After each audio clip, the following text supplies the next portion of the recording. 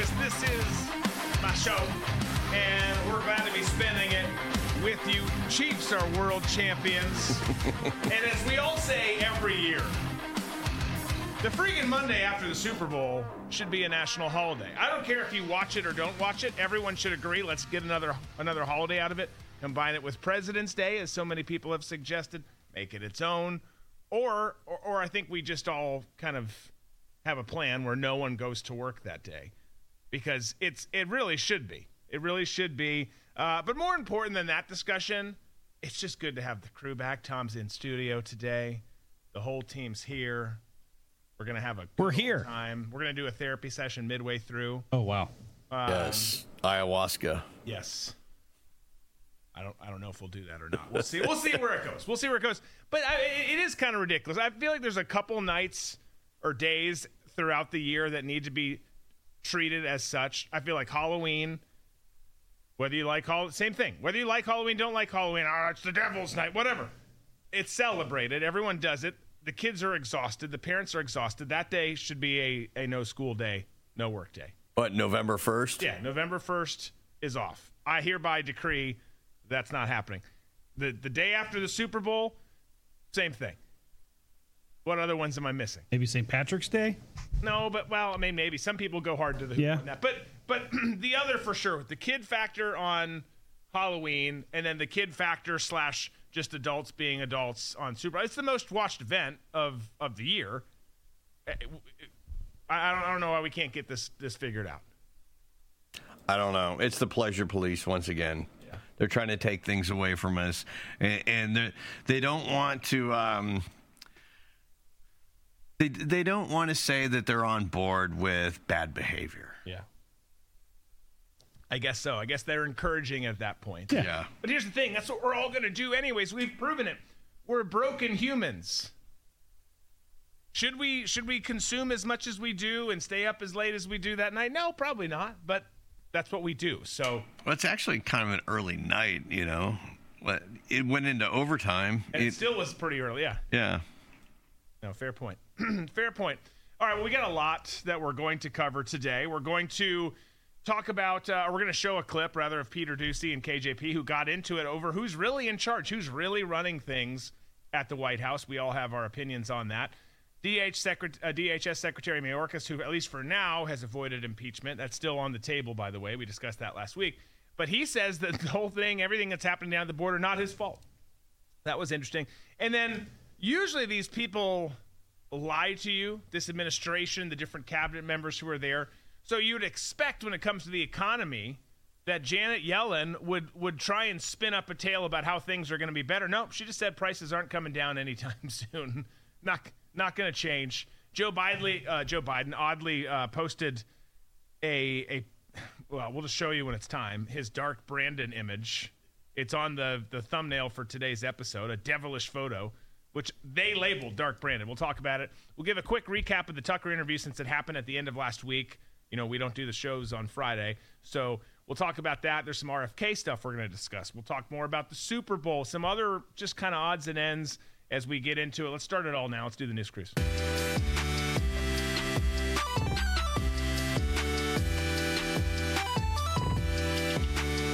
So it's been a rough go for Joe Biden. Obviously, last week he did that surprise announcement, which was disastrous for him, for the country, for everyone.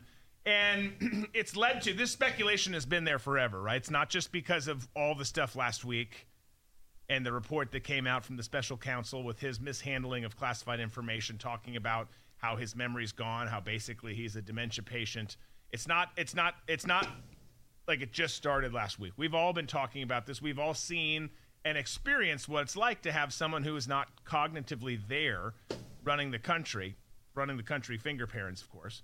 But Peter Doocy, who always asks good questions, the only one in the room, really, who asked good questions of Karine Jean-Pierre, got into it and was asking her about who's helping Biden run the country. Here was the exchange. This was from Friday, by the way. One more. Okay. Thank you, Karine. If the special counsel says President Biden has got significant limitations on his memory, then who is helping him run the country? The President of the United States runs the country. The Commander-in-Chief runs the country. How can he be trusted with the nuclear codes if I get that you're saying that nobody in the building would say that he's got an issue with his memory, but just the little part of what we get to see, he's made mistake after mistake after mistake after mistake on camera this week. So I'm going to be very clear here. The reality is that report, that part of the report, does not live in reality. It just doesn't. So the special counsel is lying about the president's memory. It was gratuitous. You heard from Ian Sams, my colleague. It is unacceptable, and it does not live in reality. That is just the facts. And look, it is a closed case. That is what the special counsel said. And what matters is that the president in the last 3 years has delivered on the economy, has delivered on health care, has turned this country around after the last president left us with an economy that was in a tailspin. That's what we were dealing with. That's what we were dealing with. If you think about the world leaders and issues that have been going on in this country for the past 2-3 years, not in this country, in the world, right? When you think about Ukraine, the president was able to bring together NATO allies. They've been the strongest than they've ever been, and make sure that we are providing what Ukraine, the brave people of Ukraine, need as they're fighting aggression, Putin's aggression. And that is what this president has been able to do. His experience as former senator, as former vice president, and now president, has gotten us to a place where we've been able to turn things around in a way that we meet the needs of the American people, whether it's domestic issues or national security issues. And that is what matters. That part of the report does not live in reality. Bye, everybody. Have a... All right, and then she walks off. Doesn't live in reality. It's just not accurate. But first of all, it does, and it is, in fact, accurate. Because even if you took away that report, which was super damning for Biden and this administration, because you have someone on their side saying it, even if you took that away, the conversation, the discussion, the awareness to point out and see that, hey, this guy has a problem, this guy is not well, that is reality. We've all seen it and experienced it. We don't have time to unpack every ridiculous thing she said there. Of course, she makes it about former President Trump, talking about how the economy's better now. The economy's have you looked around? Record gas prices, inflation. Yes, it's come down, but it's come down from the records that you set, and it's still not good. It's just remarkable how they can continue to say this. And if I'm them, and I still think that they're possibly working on this behind the scenes. We've long said this, even before last week's report. If I'm them, I'm working on an exit solution for him so we can usher someone else in. But you've got, I mean, how do you take yourself seriously? How do you get up there being her? I know that she's just a willing pawn who's just glad to be the token press secretary and have a job that seems like it's an interesting title. But how do you really get up there and continue to spew these lies? Because you're a soulless communist. That's pretty much it. The thing that I find very humorous about this is the report said that Joe Biden mishandled classified documents. He was guilty of felonies that most people who do have top secret clearance would be in jail for. They would have an attorney, and they would be talking about them surrendering and going to jail and serving a very lengthy sentence. They don't. The thing with communists is they don't possess any kind of humanity to them because it's all about the party. And what they're lacking here is gratitude. The fact that Joe is able to escape on multiple felonies, it plays nothing into it. They're getting mad at the fact they're calling it gratuitous, and all these pieces of shit who get up in front and who have been talking about, they all use the word gratuitous. Yeah. When the fact of the matter is that they should be grateful that he wasn't being charged. So they're just trying to nitpick at something. It would be like if I was driving home and let's say I'd been drinking and I got pulled over, and the officer who pulled me over, instead of arresting me, decided to give me a ride home, and that was going to be it. And the next day, I got in front of cameras, and I called the police department, and I said, I understand that I was driven home while I was drunk. I know I broke the law, but the officer didn't refer to me as sir. Yeah. There's no gratitude whatsoever. You won't find gratitude in any Democrat. It's just not in their DNA. And maybe a few here and there, but I wouldn't really call them Democrats. They're more middle of the road types. But your basic hardcore leftists that seem to be running the party now are devoid of that, and devoid of a lot of other characteristics that aren't relatable with the average person. These people are just they're a weird mutation of what humanity used to be, and it's on display here. It totally is. Well, and that's a big thing. I mean, everyone, of course, talking about how he's being called out as being in cognitive decline. Significant. Again, the what's being suggested here, we're not going to beat this dead horse because we talked about it a lot last week, but what's being suggested isn't like he forgot to pick up 3 lemons at the grocery store like in The Breakup. We're talking about when he served as vice president and the death of his son and when that occurred.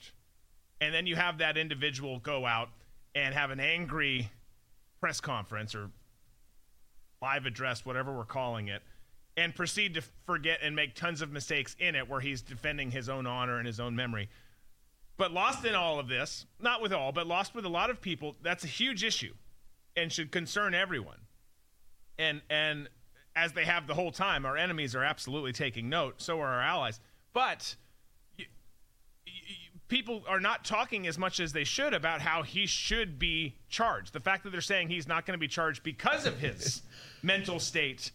But you look at CNN, so many people on the other side have turned on him on this particular issue, shown pictures like, well, here they are in the garage. Here's him on record saying something different than he just said at the podium last week when he gave that address. So but there's no gratitude, and there's also no emphasis or focus on the fact that I used to have a really, really high security clearance. If I did even a fraction of what he did, I'm in Leavenworth for the rest of my life.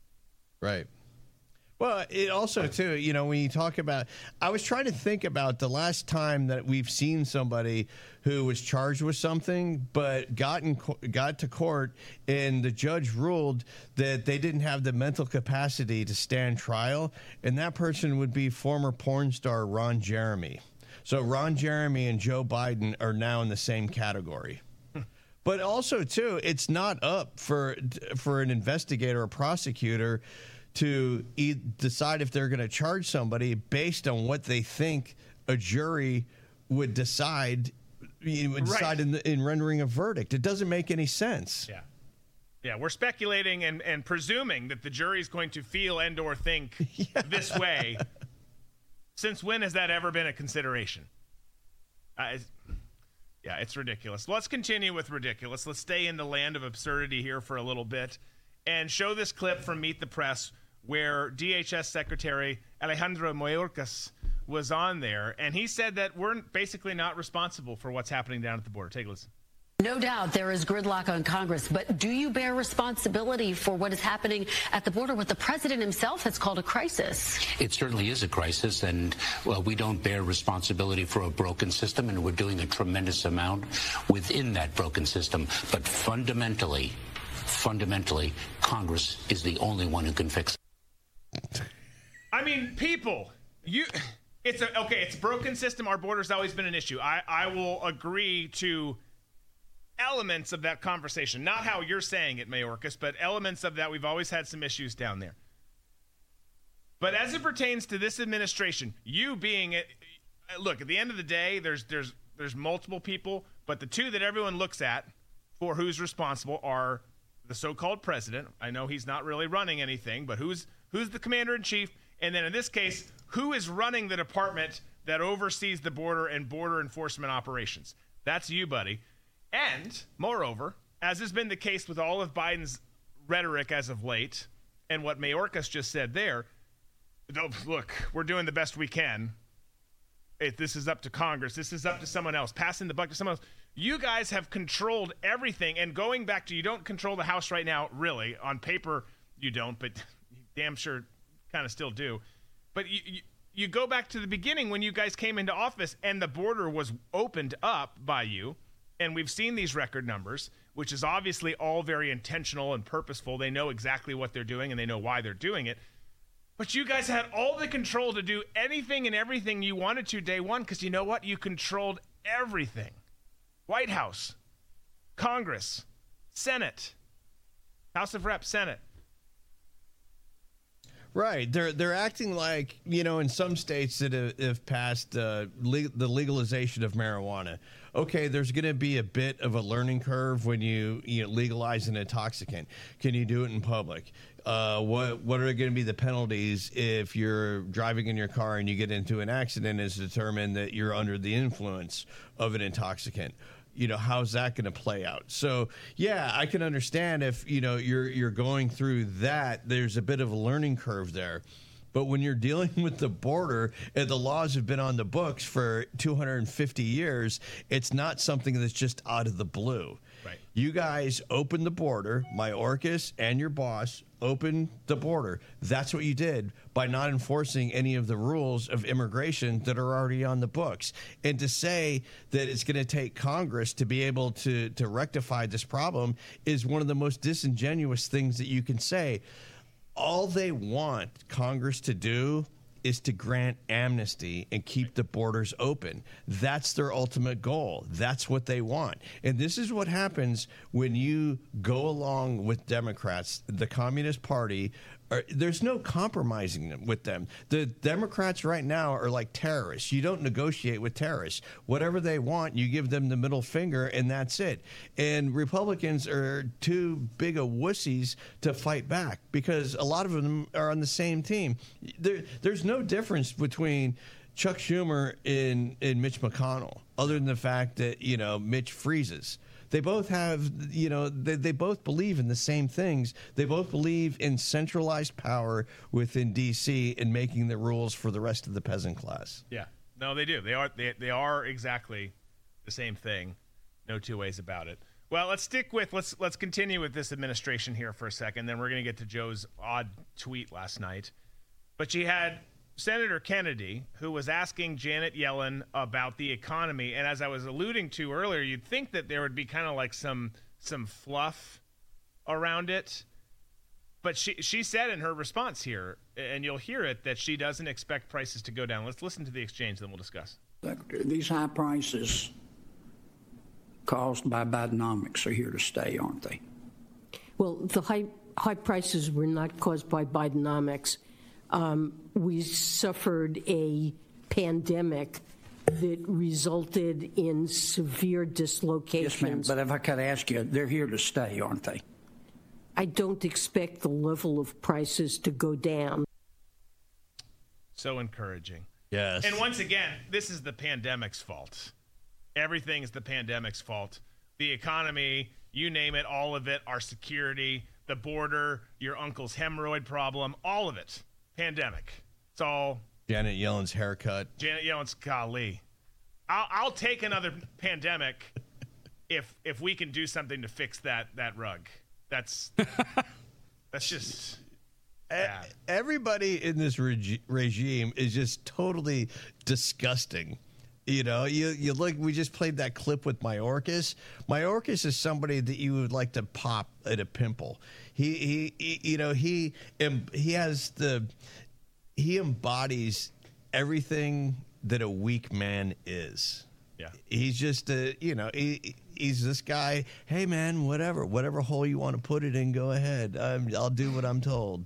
That's how he comes across. And Janet Yellen is your alcoholic grandmother who believes that she's a psychic medium. That's how she comes across.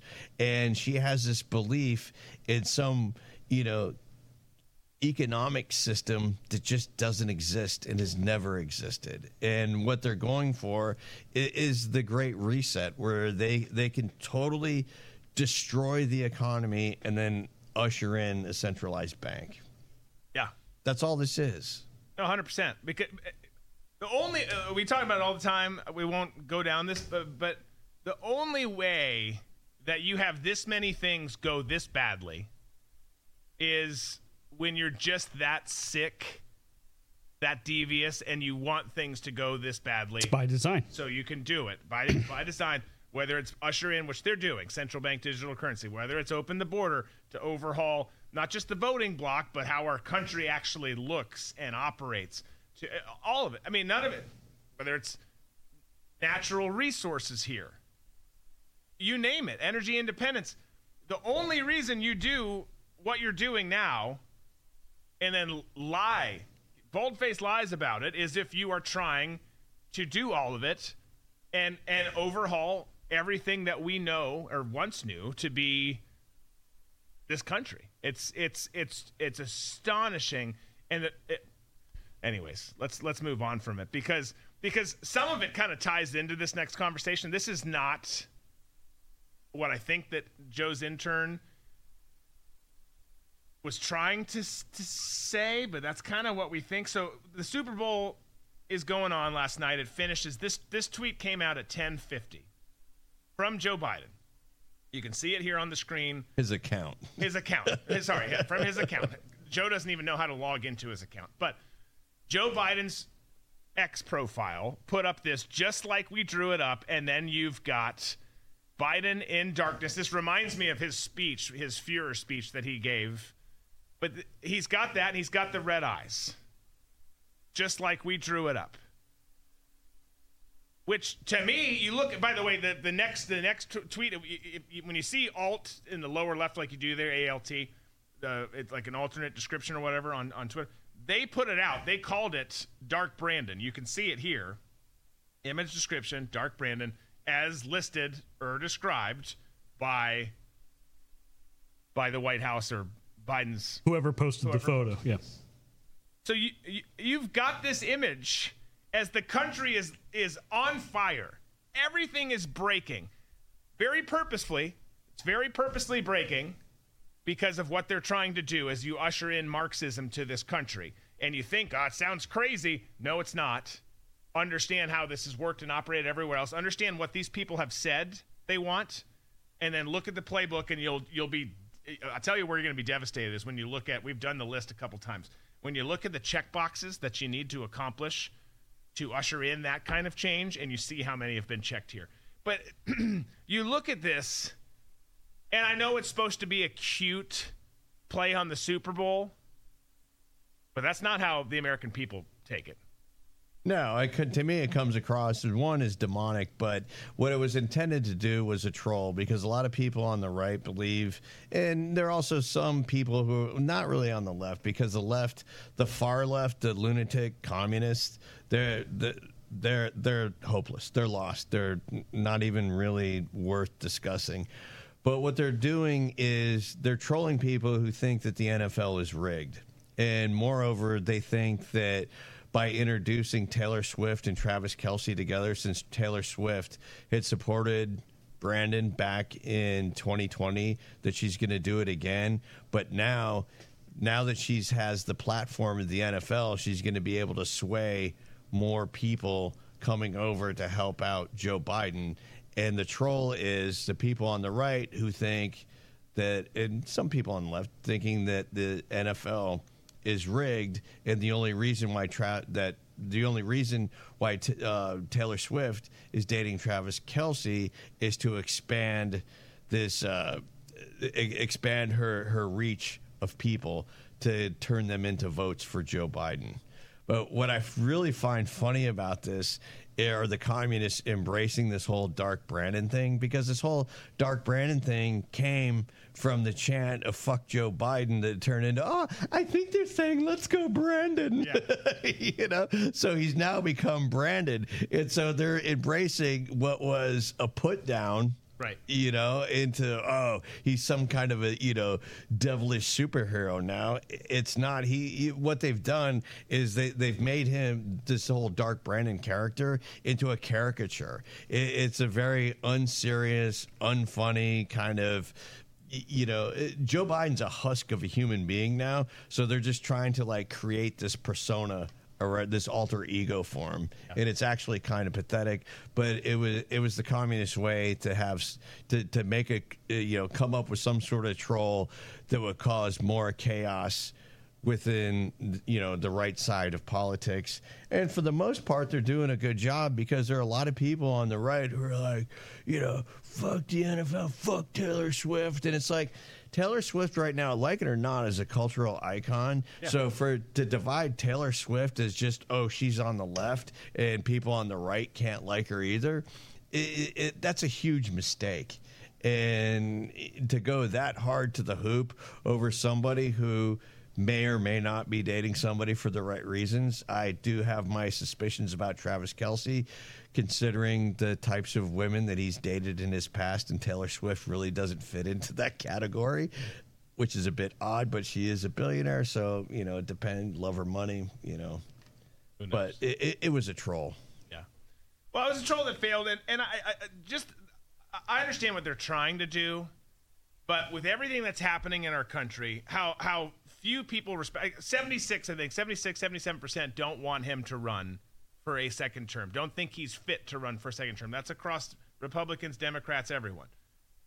So trying to make him into something he's not is one thing, and a colossal failure. But then the other thing is our country, even though we're going down a treacherous path now, our country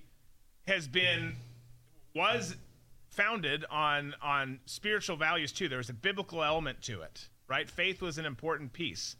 It's way less important than it should be now. But then to just put this out, the optics of it, it just doesn't resonate. You look at that picture, you don't look at that and think something positive.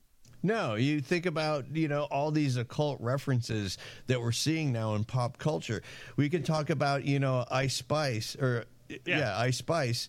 And, you know, there's thoughts that she's wearing, you know, an inverted cross, but she is definitely throwing up the devil horns when she was in the box, you know, and we see all kinds of this satanic symbolism, and it's in your face. I mean, we saw in Iowa, and you know, that guy's now being charged with a hate crime for destroying, you know, the satanic altar or whatever it was in the Iowa State House.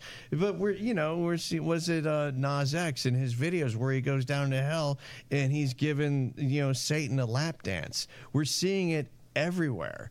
And, you know, there's a lot of people, especially in my community, who do believe wholeheartedly that our government and the elites, you know, are really heavily into witchcraft and sorcery and in the worship of Satan. And this does nothing to alleviate those concerns. All it does is make the people in my community feel like they're right. And I would have to say, in, you know, some of these circles with these global elites, I would agree that they're really into some dark shit. Absolutely. No, I think they are too. I don't disagree with that one bit. It blows my mind how bad their messaging is. And that kind of leads us to this next thing here, because whoever's in charge of their Twitter game is and just their messaging writ large needs to be put in timeout, because they also put out this video today. Obviously, the minority vote is important. Always is. Trump gaining traction there. He was in 2020 as well, gaining traction with the minority communities, the black community, the Hispanic communities. And Biden, who has always been awful to minority communities, particularly the black community, him and his team, obviously he didn't think this. He just sat there and took drugs however he takes them, orally, rectally, or what have you, and then did this commercial, or this video, this spot. It's not a commercial. But this is the White House's latest attempt to garner support with the black community. Take a look. Oh, man, you got chicken fingers. You got all this. I want the room of making sure I had the hamburger. So tell me about you guys. What you doing these days? Why don't you share about your passion in sports? I'm playing AAU basketball right now. Are you really? Are you guard? Yes, sir. Now, what grade are you in? 7th grade. 7th grade. Right now I'm just doing basketball, playing guard on the JV team for my school. How about in school? How y'all doing in school? You should tell the president about the school. Favorite thing about it is the business academy I'm in. We get to like travel, so we've been to like NC State, Wake Tech, and we went to this small dry cleaning business, and it's cool. It's a great experience. I'm impressed. Is that a new program in the school? Yes, sir, it is. It just started just a couple of years ago. You know how much this guy loves you. You just feel it, can't you? Yes, sir. Your dad jumped in front of the bull for you. By the way, we dads are hard to raise once you're a teenager. We're hard to raise, so you gotta be patient with us, you know what I mean? Yes, sir. I'm patient. A swing and a miss. Look, they seem like great kids. I'm sure they're a great family. They were used in this video in what is totally a swing and a miss. Let's prove that he's relatable and great for the black community. Let's sit him down. By the way, I want all of that food right now because I'm freaking starving. Let's sit him down. Let's give the black folk chicken. Joe, you're going to eat a hamburger. And we're gonna make it seem like we're on the right team. Who came up with this? Can you imagine sitting around the West Wing storyboarding? All right, how do we get the black vote? Everyone just found out, more assuredly so, that the sitting president has dementia. So we need to get past that little hiccup. But how, in addition to that massive speed bump, do we figure out how to get the minority vote? I got it.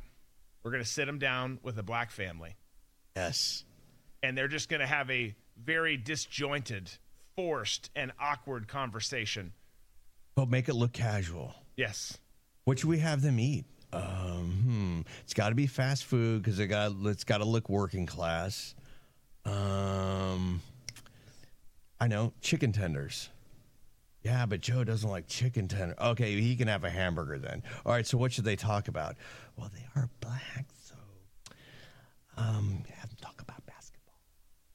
You know, I mean, come on. It's like they cast all these people, and you're going to have, and the kids in this, you're going to say that they play basketball. It's just another stereotype. It's unbelievable to me that the left always falls into stereotyping everybody. What I'm really surprised is the boys seem to be both straight. And I'm also doubly surprised that the white or Asian wife didn't walk in and grandma didn't come rolling in a wheelchair just to make sure all the bases were covered. Yeah. But it's the stereotyping that is always done on the left is just, it's horrific. Well, the stereotyping and the outright racism. Yeah. I mean, literally, you go back to, I think it was Georgia, but it's been in multiple states where you've talked about these people. You can't expect them to show ID when they're voting. You can't expect them to secure and maintain and not lose voter identification. I mean, they literally were saying black people are dumb, careless, and just lose shit all the time. Obviously, that's not true, but that's what their messaging said when they were pushing back against, instituting voter identification for, pretty damn important elections. We can't expect them to do that. Do you understand how racist you are? I know you do because you're awful people, but do you understand how you missed the mark there with your messaging? You totally let the cat out of the bag and just told everyone how dumb and irresponsible you think minority community members are. Well, and also, too, I don't think that this helps with, he's mentally there. This reminds me of a conversation when I was younger with my grandfather, my great-grandfather, where they're like, hey, you haven't seen each other in a while. Tell him what you're doing. And the kid's like, I don't know. And then the parents, just like he did there, drive, hey, tell him about the sports you're doing, or tell him about the school. Oh, yeah, I play basketball. Well, it's Biden's not there. He's just there enjoying the meal and trying to listen to the conversation. But he doesn't really know that he's there. No, they're just props. Everything in there is a prop. This is just as disingenuous as Kamala with her, you'll be able to see craters with your own eyes. How cool is that? You know, it's just every time that I see this, I could picture the pitch meeting that's going on. Of course, there's proper representation with everybody in there, but it's always led by some like weak ass shitlib who is going to come up with these stupid themes and say, you know what, this is what we're going with. It's really going to resonate with, you know, with African American voters, and you know, it's our way of reaching out to them. And all it is pandering, and it's pandering in the most racist way possible. Yeah. You know, the only thing that's missing is, you know, like grape knee high or something to put on there. It's just, it's disgusting. It really is. It really is. But those were his two latest. I'm sure there were some others in between, but those were two tweets worth mentioning, worth discussing. The Dark Brandon one, and then this monstrosity of a video. Let's do this. We didn't get to, so at the end of last week, we didn't do a show Thursday night because Tucker Carlson's interview with Russian President Vladimir Putin released at 6. So I want to we're not going to show the whole thing. Obviously, it's 2 hours. But after the fact, Tucker did kind of a quick recap where he gave 5 takeaways, from his optic, his view, 5 takeaways from the Putin interview. This is kind of a long clip, but if you haven't watched the full 2-hour thing, I encourage you to find some time to do it because it really is fascinating, and I think it's always, as we mentioned going into it last week, and then I did on some Mammoth videos this weekend as well, I think it's important that you hear all sides, right? That's just what reasonable people do. It doesn't mean that you're taking the side of Vladimir Putin. That's not what anyone's suggesting, but you're going to listen to where everyone's coming to. Anyways, Tucker's 5 takeaways from the Putin interview. This is it. Watch the clip, then we'll discuss. A couple of quick perceptions. One, Putin is not someone who does a lot of interviews. Well, really any interviews. He's done an interview in almost 4 years. He's not good at explaining himself, I didn't think. He's smart. There's no question about that.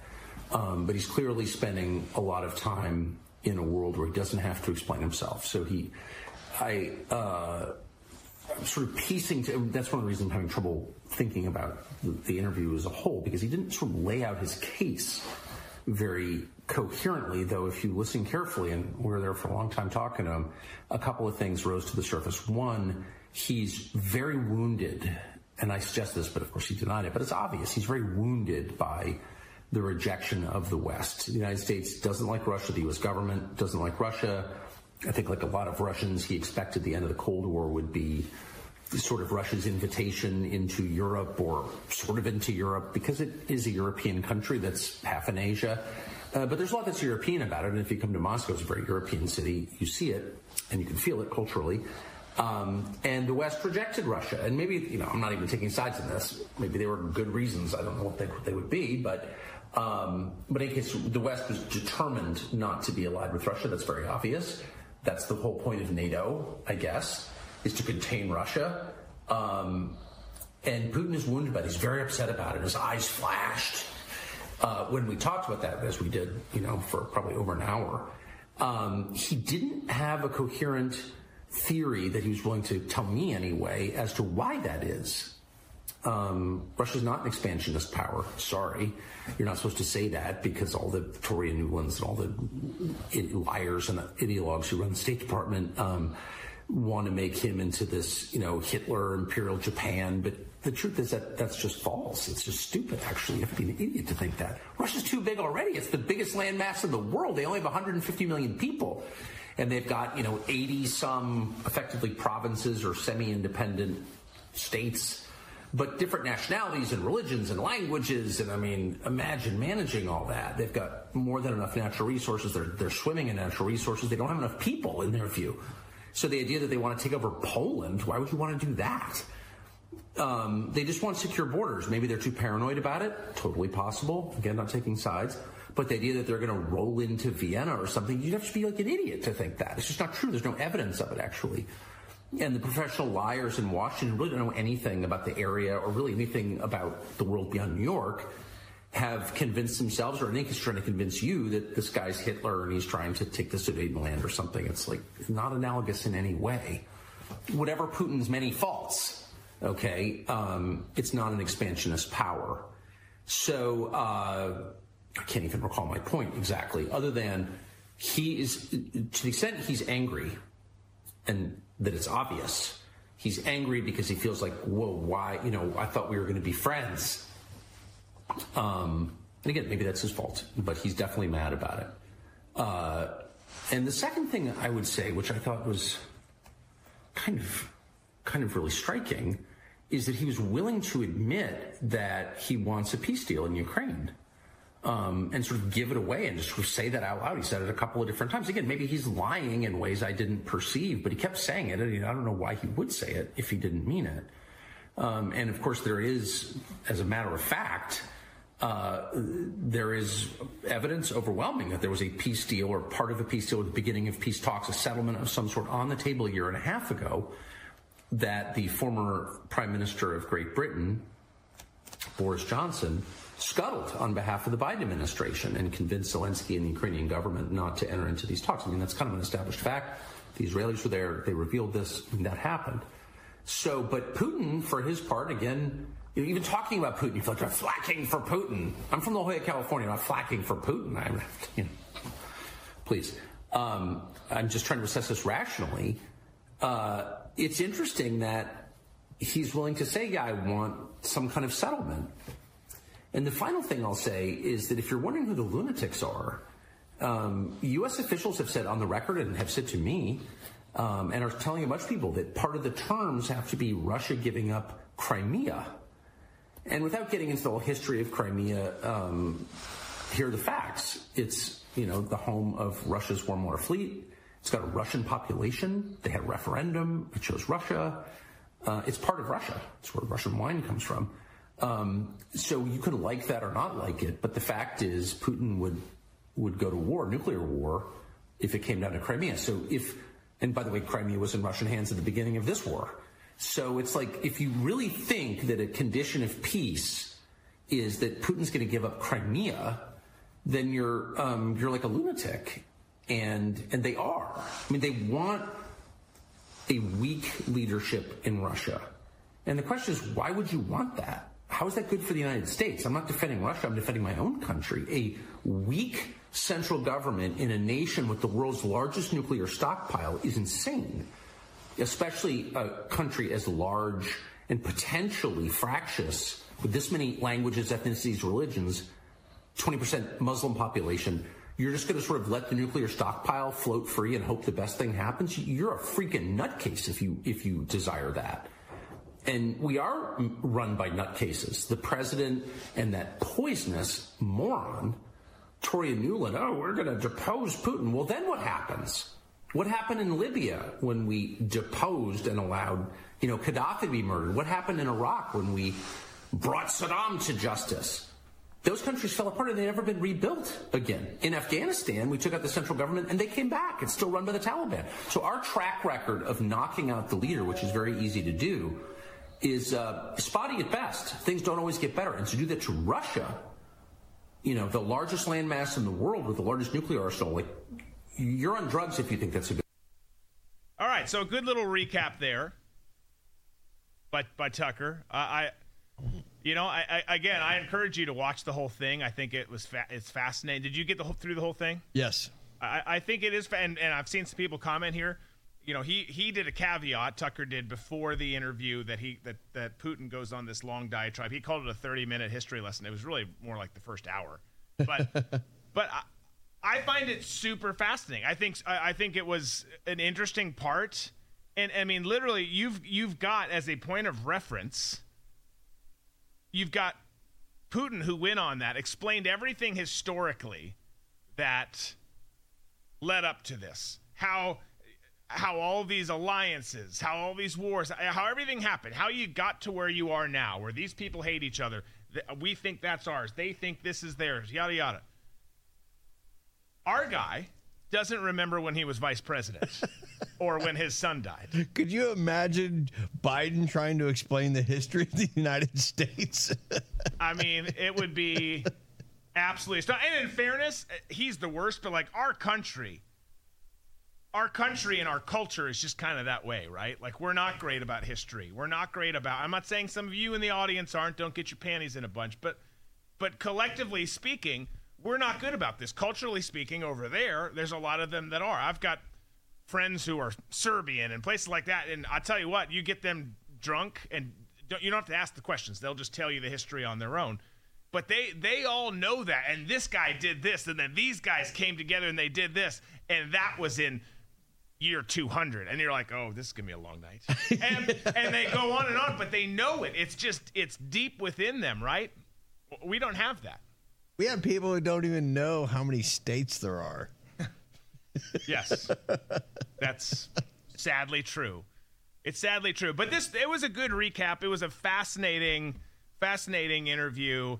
Chaos, I think it was, said that she's watched it twice already, keeps learning more.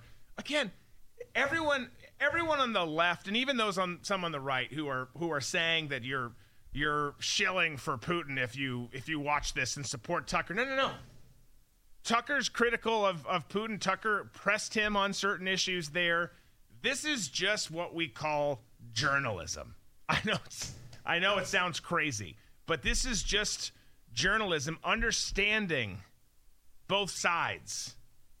Sometimes there's more than two. There's a lot going on, but understanding the psyche of where they are, and not just where they are and how things are now, but where things could go, because everyone keeps talking about how he's this expansionist power, and they're going to come in here, they're going to roll through Poland, they're going to roll through Germany, they're going to roll through all these places.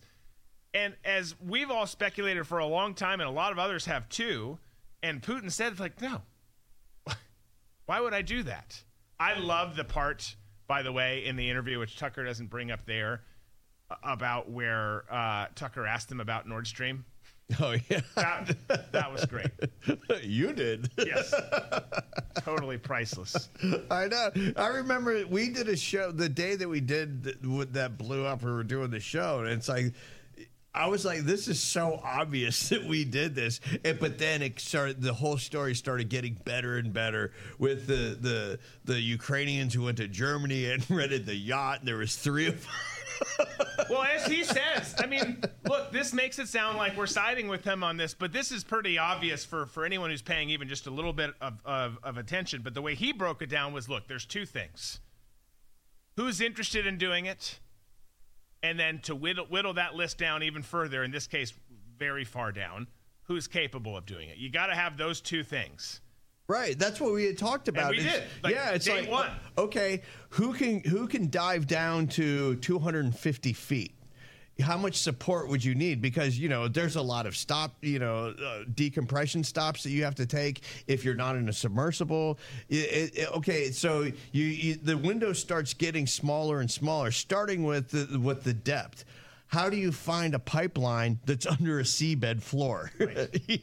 And then that window starts getting smaller. And then who is able to plant underwater explosives? So now we're talking a window that is like this. Well, we've broken it down to 12 individuals, all American citizens. Nothing to see here, folks. Yeah. No, it was fascinating. It really was good. But the problem that we have now with journalism is there isn't any journalism other than independence, like you get on X and other spots, especially on social media.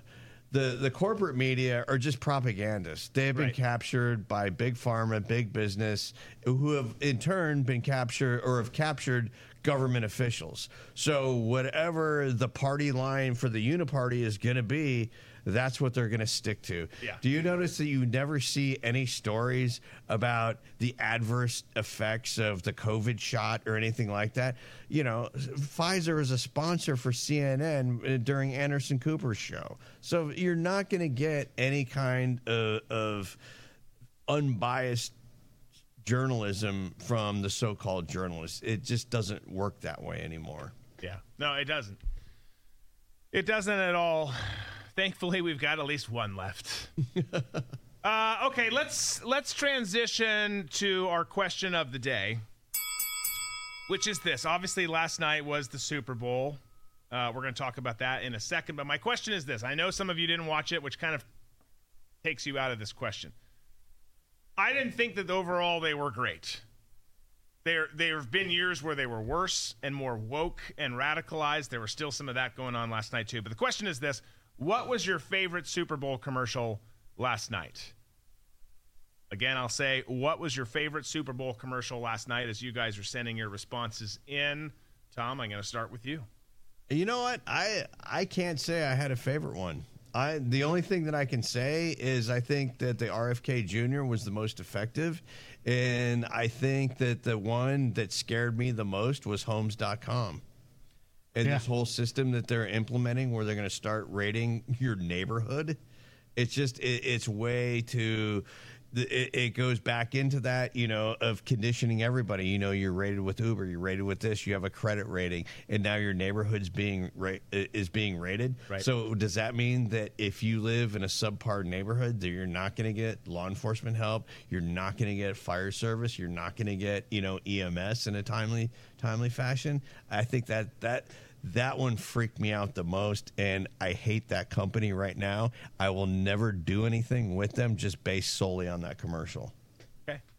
Spirited answer from Tom Cunningham. Spirited answer. Yeah. Okay. I'm going with the State Farm one with Arnold, the neighbor. It was kind of... Just because it was fun? Yeah. All right. And they brought Danny DeVito in there at the end. I thought that was a great little, I just thought they were so hokey. Oh, yeah, they were, but it was just like, it was just so gag. I'm always a fan when people make fun of themselves. And so with him... Arnold just is like... I don't know. That whole screw your freedom. Oh no, yeah. I'm not saying I'm a fan of Arnold. I'm just saying I feel like they did a good job with that, and it got some laughs. And it was more traditional, old school Super Bowl commercial, before our country really started to spiral out of control. I didn't think it was an amazing one either. I think I agree. I think the most impactful one we're going to talk about in a little bit is the RFK commercial. But just because it was more in line with kind of the old school stuff, I would say my favorite, where I at least got a little chuckle, not a laugh, but just a little chuckle, was probably the Dunkin' Donuts one, just because Matt Damon's character in that, where he was clearly disappointed that he had to do it. And then conversely, Tom Brady, who was super into his role, I thought that one was pretty good. I mean, Tom Brady was in like 4 different commercials. He was. Tom Brady makes a lot of money. Yeah. He does. God bless him for it. By the way, side point, as you guys are sending your answers in, I watched a lot of the 30 for 30s are really good. Oh, yeah. There's some really great documentaries. Gosh, they do a good job. I mean, and I was sitting, and that's kind of my thing on Saturday morning, because that's really kind of my only morning where I just have nothing going on. There's no work stuff. There's a lot of times there's kids' basketball games or football games or whatever. But this Saturday, I was free and clear in the morning, and I watched the one on the Tuck Rule. Have you seen that one? I think it's pretty recent. No, I haven't. It's the Tuck Rule from the Patriots-Raiders game, the infamous play there, where Charles Woodson, you got 2 Michigan players. Charles Woodson knocks the ball out of Brady as it's coming forward, and they get together at Tom's house. I think it's the one that he was renting from Jeter first. Maybe it's his new one that's his now. I don't know. But him and Charles are sitting together on the couch, going through the whole thing. They've got their, the not a regular clicker. It's I don't know what we call them. It's what we'd use in like a film room for football, where it's a little bit more intuitive. But anyways, they're sitting there going through it, jiving each other, busting each other's balls as 2 Michigan guys and friends. But then there's all the side stuff talking about it. And it was really well done, like a lot of them are. But it was also just fun, the bullshitting and all the stuff that went on there. And you think about it. And Tom said this. If that play doesn't stand as an incomplete pass, the Patriots don't go on to win the Super Bowl that year, his first. And honestly, he's the guy who's lost the game for them at that point. And Drew Bledsoe's probably back in. Oh, yeah. Yeah. I mean, that's beyond the rule itself and the controversy of the call. It's like that launched him into, not to say that he didn't earn it. Tom's amazing. But that launched him, it propelled him and gave him the ability to then start down the path of becoming the greatest of all time. I think there are a lot of moments like that for professional athletes. You know, I think of Joe Montana in the chicken soup game where he had the flu and came back and beat Houston. Michael Jordan, you know, when he was at Carolina and hit the game-winning shot when he was a freshman. Yep. I think they're not little things, but I think instances like that just like put you on a trajectory where you become unstoppable at that point. Yeah. No, I agree. And you're right. There are a lot of moments like that. But I had never thought of that particular. I remember I was actually in New York City watching that game in Manhattan, and we'll never forget that the scene was just amazing in the first place. But then you fast forward and you're watching this and you think about it. It's like, oh wow, this is crazy. Red, White, and Blue, by the way, is going Dunkin' Donuts. A lot of people saying they didn't watch them, or they're going to have to. Barb said, I'm going to have to phone a friend. You know, is what it is. Yeah, I thought the Dunkin' Donuts one was pretty good. But let's do this. Let's kind of stay on this trend here. Let's talk about last night. Let's do some sports stuff, which we've kind of already been discussing with this random sidebar conversation on the ESPN's 30 for 30 on the Tuck Rule, which you should check out. But let's do sports.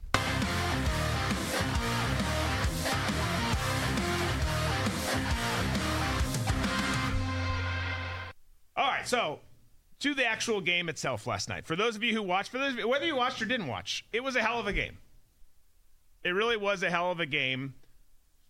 Only the second Super Bowl to go into overtime. You know, everyone kept asking, who do you want to win? Who do you? It's like I really don't have a dog in this fight. I don't care. I think they're probably the two best teams to be here. You know, if the Ravens had played better and they were there, I think either way, it needed to be the Chiefs Niners or the Niners Ravens for the best possible game. So I just wanted it to be a good, close football game that kept my attention and the American people's attention the whole time. And to go to overtime, I think it checks that box. Yeah. So I thought that was good. You know, some people not happy that the Chiefs won again. Some people obviously thrilled that the Chiefs won again. I know there's folks in the audience here who feel that way. But my take was we got a damn good football game that blocked. Even if it was softly scripted. Even if certain people think it was softly scripted. I'm telling you, that blocked PAT came back to really bite you. Yeah, changed the game. Changes everything. And Jake Moody, another Michigan guy. So obviously we love him around these parts. 3 for 3, drilled 2 from 50 plus. But low, kind of a low start on that kick. Yeah, he holds the record now on the longest kicked in a Super Bowl. Well, he did for a couple minutes, and then Butker took the longer one. Yeah. So now Butker holds it. But it really, I mean, it was a close game, and more importantly, the bigger issue here is not who won or lost. The bigger issue I see is now we enter the darkest time of the year. Bro, we got the XFL or the UFL coming up. This is the time where we enter the darkest time of the year. What about hockey? We got playoffs. Jumbo shrimp. We do have the jumbo shrimp. We need to go to a game, but. The baseball, I love baseball. Baseball season's long. You're not going to sit there and watch 162 games. You watch as many as you can. You watch the ones that matter to you, yes, and then you make your rounds for the playoffs. Same with hockey. Hockey's a long season. I don't sit there and watch every Minnesota Wild game. If they're on, I watch them. By the way, we were playing your team there, and I was like, this game's so awful. Literally the two worst teams in the Central Division. It was not fun to watch. But that's that. I mean, I'm more excited about the draft in April than I am what we have coming now. I hope the UFL surprises us, and I hope it provides some. Well, you just have to get it in your mind where you got to be like, you know what, I'm going to give this a try. You just can't go into it and go, this is trash, I'm not going to watch it. Well, here's I was talking about this with my oldest brother the other day. Here's my problem with that, because I am, and I'm going to try it again, and I try it every year, whether it's the XFL, the USFL, both of them, now they're merged into the UFL, whatever. I try, but I need that energy and passion. There really isn't much energy coming from the crowd. Because there's usually no crowd. Other than St. Louis. St. Louis always has great crowds. And the Washington team actually, at least, I don't know how they did last year, but historically, I forget what they're called. DC, the red and white. I know that. They've done okay because they put themselves into. They played in a soccer stadium where it's smaller, so it's easier to make it feel like there's a lot of people there. But when you get on there, and the Defenders, the Defenders, yes, yeah, there's just no enthusiasm or excitement, and there's not you can't hide in any of the shots how empty the place is. Like, well, if you guys don't care, then I don't care. Because if I just want to watch football and break down plays and film because I have a sickness and a disease, I'll watch other games. I'll wait for all the college spring games to start because they put those on TV now, or you can find them on the different sites, and I'll watch that and evaluate rosters and I'll scratch the itch how I can, and I'd love them to be successful. I hope that they are successful. They've proven that they can't. We're bankrupt.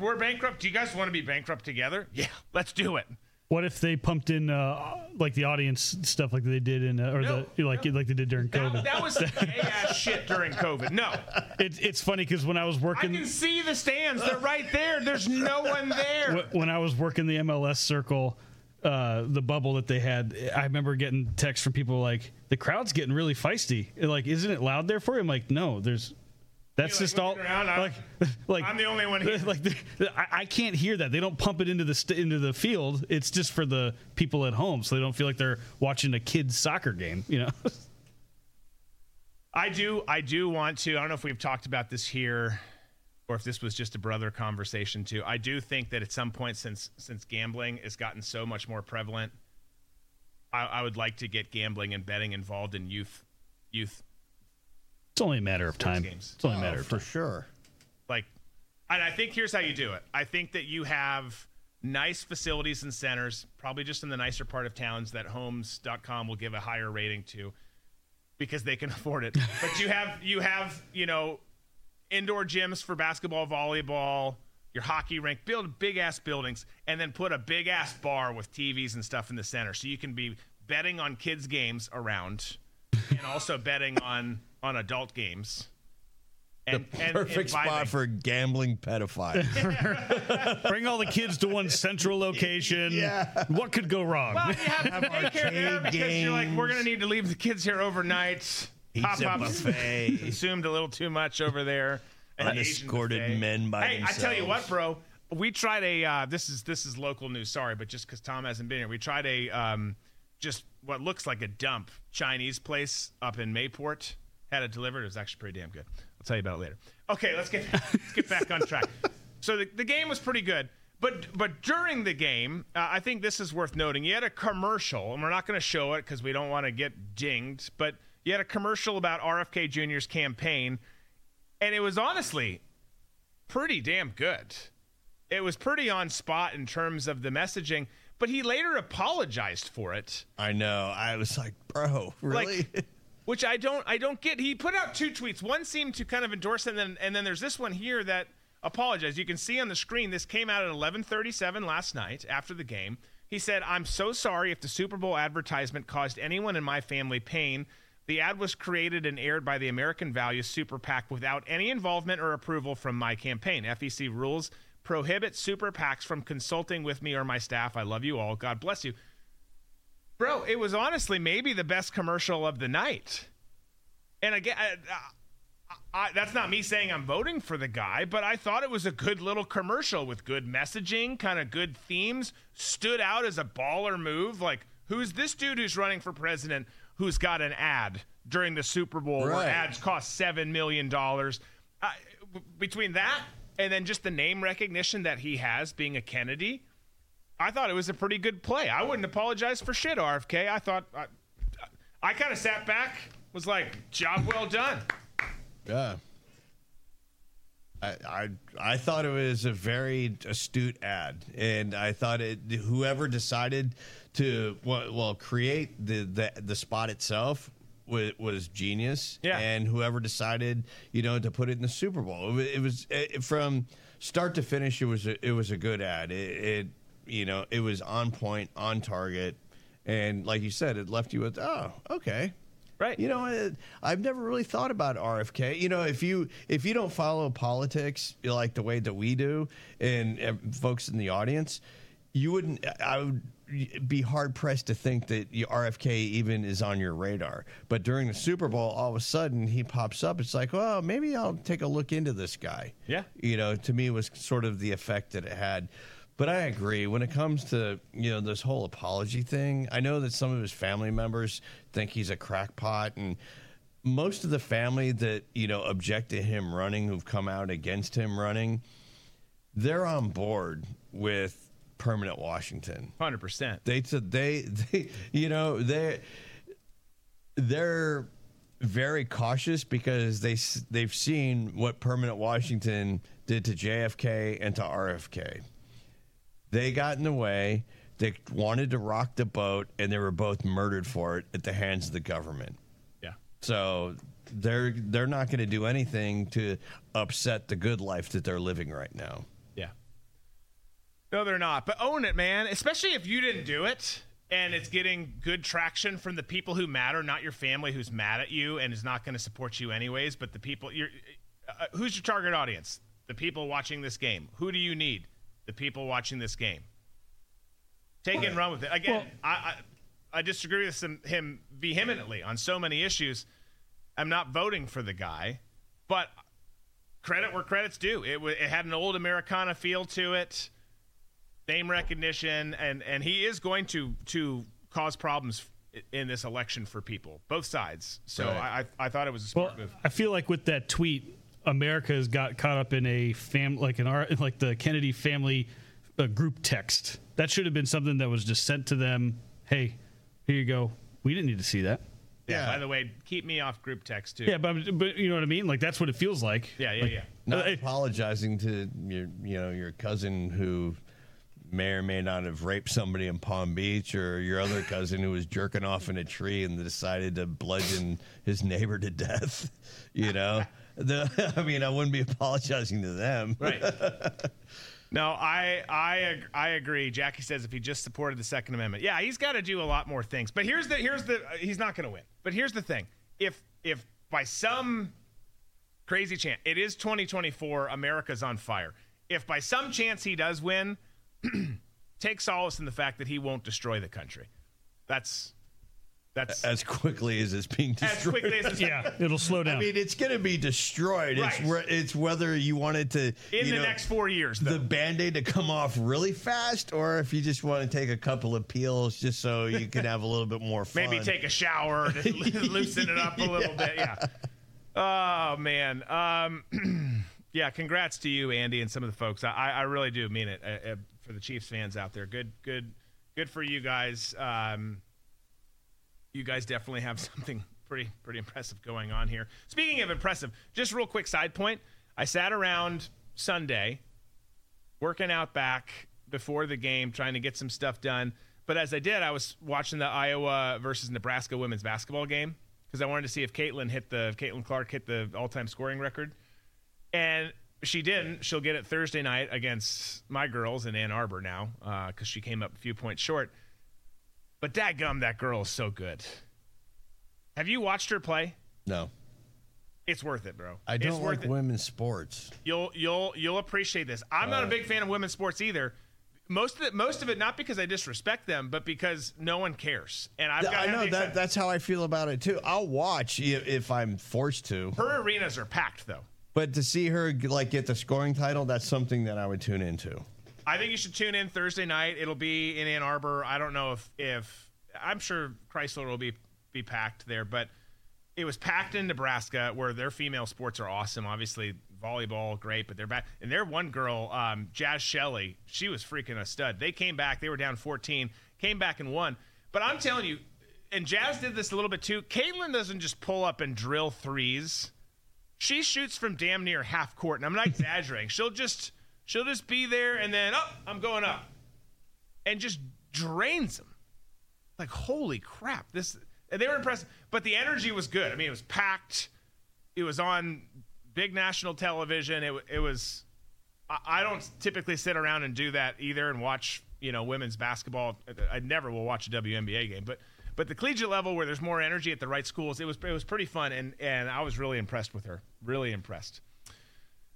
So we'll see. So Thursday night, she's going to and barring an injury, she'll get it Thursday night. And then we'll finish on this because every year, the Waste Management Open just oh man, the People's Tournament. Yeah. The People's Tournament.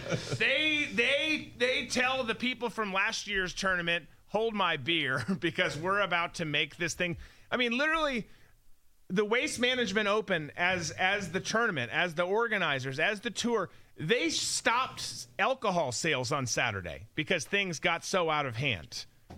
I mean, it does every That's year. awesome. It always is crazy. They literally turned it off and said, you bitches are crazy. No more drinking for you. We're shutting it down. At a golf tournament. I love it. I wish all golf was like this tournament. Well, I mean, LIV is starting to do some more crazy things, like, making it more fun to be at the event. So you may see more of that. But Waste Management is a totally different level. Totally different level. Yeah. No, it is. It's crazy. Taryn used to go there. When she worked at the tour, and she said working the event was awful because people are throwing beers at you and stuff like that. You're in hostile territory.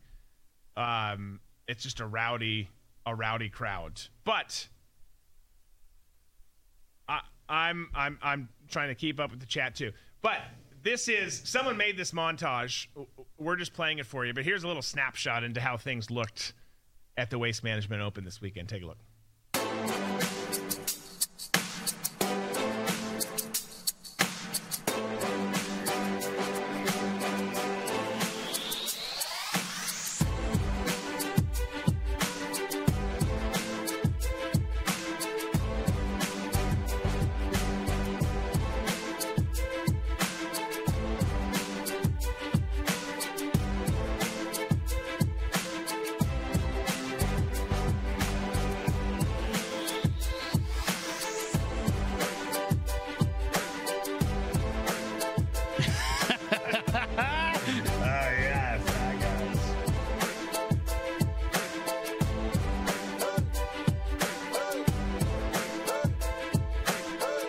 Oh boy.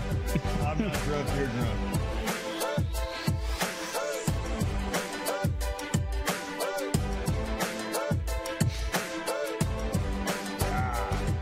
Fighting.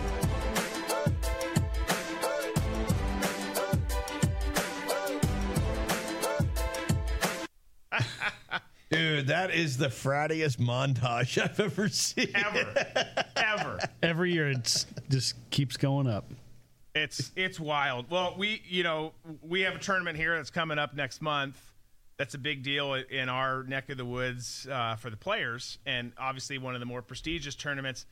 It's not like that in terms of the vibe, but what's crazy about it is while you don't see that, the way people dress at this thing is like they're going out to like it's like a Tinder round date, like speed dating session.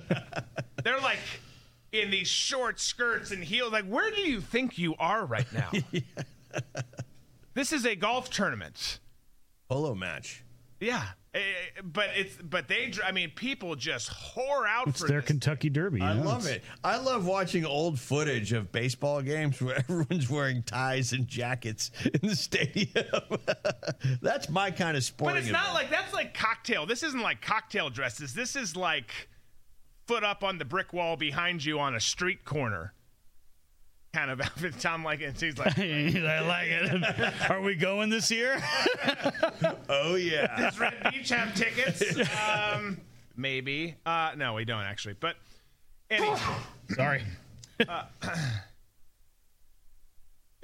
Chaos had bachelor party at the Waste Management Open, I presume. Wow. That's an event. That's an event for sure. And I wasn't ignoring you, Chaos, earlier. I just got caught up in some of the other stuff. But Chaos had brought up that Caitlin went very cold in the fourth quarter. She did. She was scoreless in the fourth quarter. Scoreless, and which I don't think has happened before, if I understand correctly.